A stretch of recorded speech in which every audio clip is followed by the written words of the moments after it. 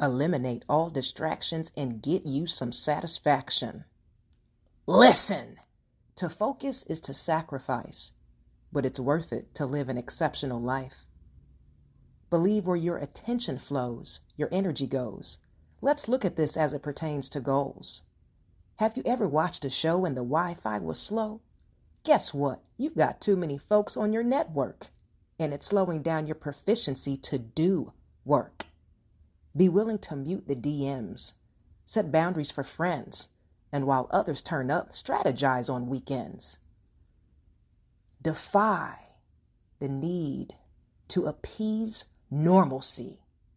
And I guarantee you that focus will take you to ecstasy. With that said, may God bless you in fitness, health, and in spiritual wealth. I am your girl, Belle Fit.